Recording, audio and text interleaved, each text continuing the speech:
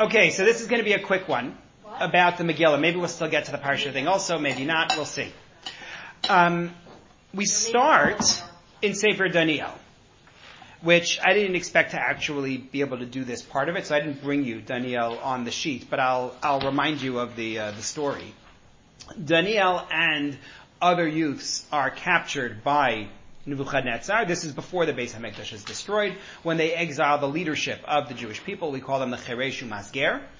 And they end up in his court. He says, I want these young men from Judea to be brought before me, and they will stand in my court, but they have to be trained.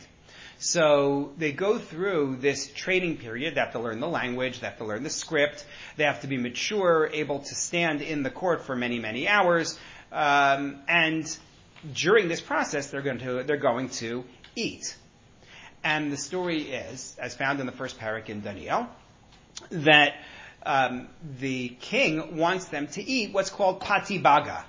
Pati baga means the bread and meat from the king's table. Pati, like pat, or pita, as we often call it, is bread, and the baga is the rest of the food from the table. Daniel and Hananiah, Mishael, and Azariah are there in this situation, and Daniel says, "We're not eating the food from the king's table." The problem is that if he doesn't eat the food from the king's table, he's going to get killed. So he says to the king's agent, who is supposed to be bringing the food to the guys, he says, listen, you can take the food home to your family. You can do something else with it. Just, we're just going to have seeds. Is there a Tanakh here? It's worthwhile for me to read it out. Thank you. Remember the Patigada. Yes. Okay. Didn't we talk about being vegan? Yeah, well, we talked about at the time what comes up later in the story. Later in the story, I'll just tell it outside of it because it's not so relevant for the Esther part. Do you need a Tanakh or just a Daniel? A Daniel is fine. Thanks. So what happens in the story is that he first says to the king's agent, I just want I don't want the food, we're just going to have seeds. And the king's agent says, no way, because they're going to see that you're malnourished and I'm going to get my head chopped off. He's working for Nebuchadnezzar. So he refuses. So then they go to another agent. There we go. He said to the Michyav Temes Roshi Lamelech, you are going to make me liable to the king. So Daniel turns to a different agent. The agent is known as Hameltzar here, which leads people to think that the word Meltzar means waiter, although, as I think it's the Dot Mikra edition points out, Hameltzar might have been the person's name. He turns to Hameltzar. The Hay is not it's part of his name. In any case, this fellow is also part of the hierarchy in charge of Daniel, Hananiah, Mishael, and Azariah. And he says to him, listen, test us for 10 days, and let's see what happens. We're just going to eat the seeds, we're going to drink water, and if we look just like everybody else, then we're fine. And this fellow listens to them, and sure enough, after 10 days, they look wonderful. And this guy, Hameltzar, is, taking the food away and giving them the seeds. And that was the discussion that we had when we learned this of, is that an ace? That, they're fine even though they're just having seeds and water? Or is this diet actually better for you? I forget if it was Ibn Ezra or Barbanel. One of them said, no, this is a diet that's good for you. So it just says zeronim, just says seeds. Just says seeds.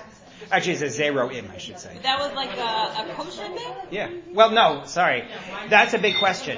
Dina is asking, Dina asks, why is Daniel taking a stand regarding the food? Like, is that your thing now? Is this a kashrus thing? So it's usually understood that this is not necessary. The Gemara discusses it as a potential kashrus thing. The Gemara does have the discussion. But most Mefarshim assume that this is, we are proud Judeans. They're actually descendants of the royal line. We don't eat scraps from Nebuchadnezzar's table. And this is our way to take a stand. Even though it's, quasi-passive-aggressive in the sense that, Nebuchadnezzar doesn't even know. He doesn't know that they're not eating it, who you're making your stand for.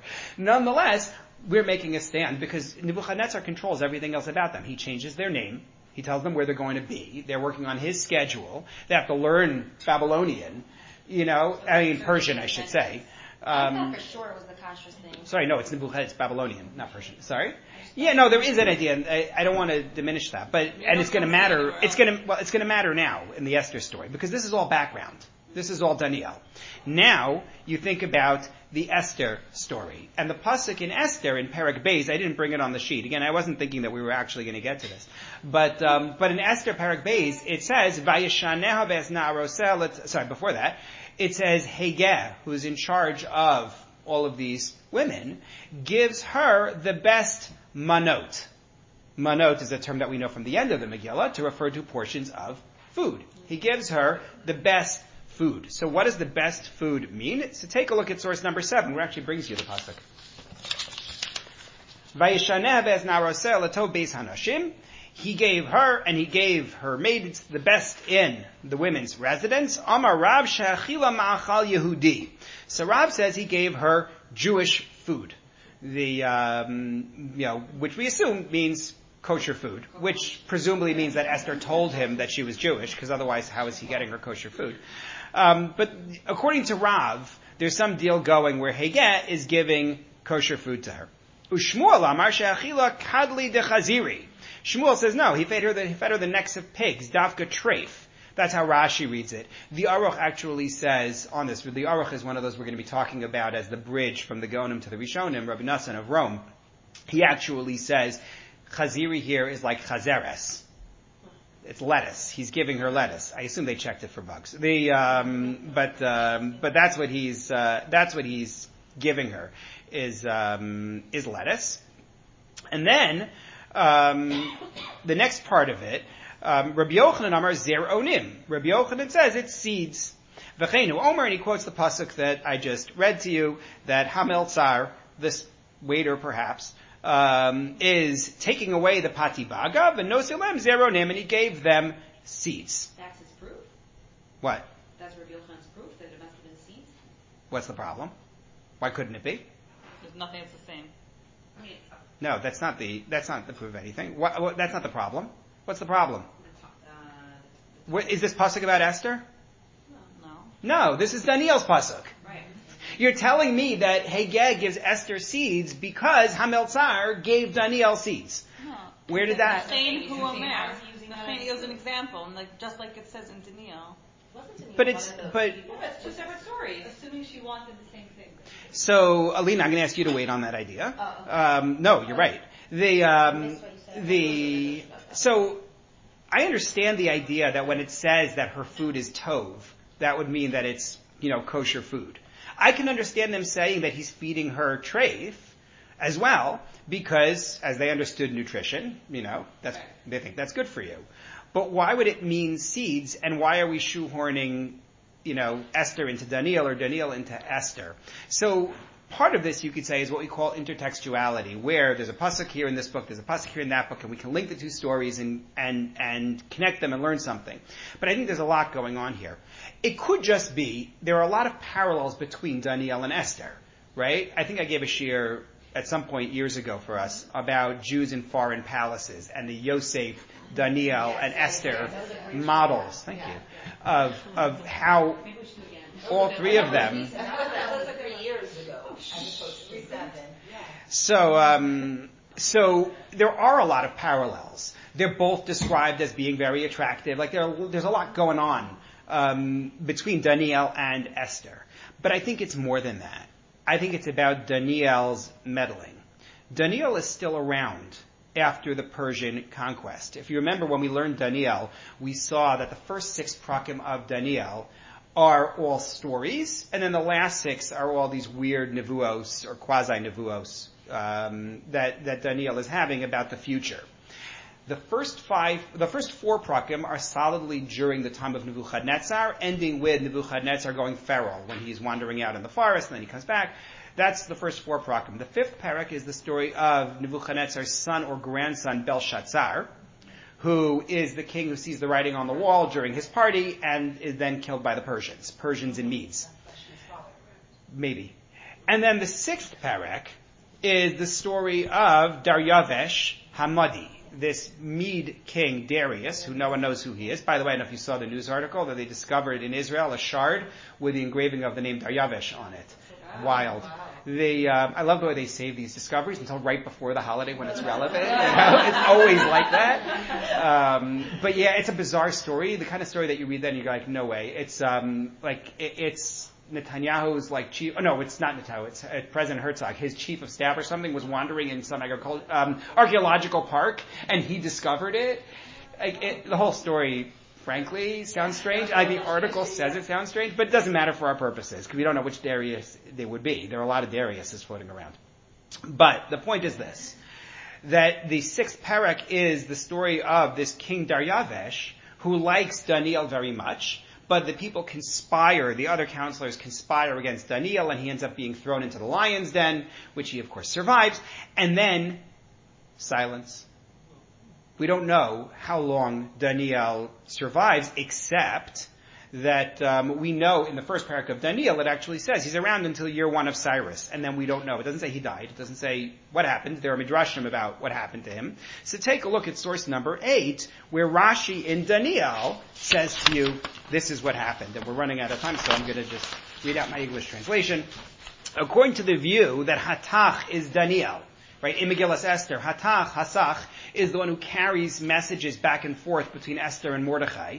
So according to the view that Hasach is Daniel, and he was called Hasach because he was cut down, Chatchuhu, he lost his status, we must say this was Cyrus the First, from before Achashverosh. Daniel was around in the king's palace until Cyrus the First, who precedes Achashverosh, and then after that he loses his status, and now he's just a member of the court as Hasach. According to the view, on the other hand, that he's called Hatach because all of the throne's matters were cut on his word, in other words, he's still in power, that means that he's around in the court until Darius II, who is the one who's after Achashverosh, the one people think is the son of Achashverosh and Esther. And according to that, he is around and in the king's court during the time of Esther. Correct. That's not in jail. Not in jail. So either way, with either read in this Gemara, Daniel is around. The only question is, does he have a lot of standing? The second view? Or is he only Hatach? Well, someone's doing the substitution. But perhaps what our Gemara is suggesting is that Daniel taught Esther and arranged things for her. Esther is being given food, right? Good food. What does that mean? Daniel is working behind the scenes to make sure that she's able to get in here. It really would fit the kosher idea. It would be, he's arranging for her to be able to eat kosher food. And that would fit with what we said about, well, we didn't say it. This is what I said in an earlier shir, separately, that the Mordechai sits in the Megillah at Sha'ar HaMelech, the gate of the king. According to many commentators, Sha'ar HaMelech is actually like an honored place. How does Mordechai end up with an honored place? Some suggest Daniel is the one who gets him a spot at Sha'ar HaMelech. Last note, Daniel was not part of the Chachamim that ordered Vashti to be killed? No, he's not part of the king's council, no. Yeah. So, one last note, though, I think is very interesting that connects to this. Take a look on the sheet. What am I looking at here? Yes. Source number 10. Number 9 is just the Gemara in Megillah about him being called Hatach. But take a look at number 10. This is the Ramah, talking about what we eat on Purim. Yesh omrim sheyesh lechol machal zer onim bepurim. Some say you should eat seeds on Purim, right? That's where Hamantashen come from. You know that, right? Hamantashen are not about Haman's hats. There's nothing to do with that whatsoever. It's Hamantashen are really mun tashen. Mun is poppy seeds. Tashen is pockets. Yeah, no, that gets thrown in afterwards. So, and he doesn't call them anything. He just says to eat seeds. Why? Zecher lezeronim sha'achal Daniel v'chavera beBavel. To remember the seeds that Daniel and his friends ate in Bavel, and he's quoting the Kolba, which provides Ashkenazi minhagim, Rav Aaron HaKohen of Narbonne. Sorry, what? They should be connected. It's really funny. The Ramah doesn't even mention Esther. Right. Even though the Gemara says that she's eating it. He mentions only Daniel. The Pri Chadash is a commentator on the Shulchan Aruch, and he says, I don't really understand. And the Mishnah Brura says, oh, by the way, Esther ate seeds also. Just like that. Yeah, just like that. I think the Ramah is saying it because Daniel is a case when we know it actually happened. It's not like, we're supposing that her good food, whatever, like machlokas in the Gemara. But also I think because Daniel may have been the one who generated this. He's the one who actually enabled it. But what's the Shechus to Purim then? The Shechus to Purim is that Esther ate it. Right, but he's quoting just that Daniel ate it. Yeah. It's still like, why didn't you say so? I'm still bothered by the fact that he doesn't say so. It could be he thinks that seed diet is the ultimate diet, like it doesn't bother him so much. Good would be seeds. Yeah, no, but the question is, why doesn't he mention Esther? Yeah. It's strange. It is strange. That I can't answer.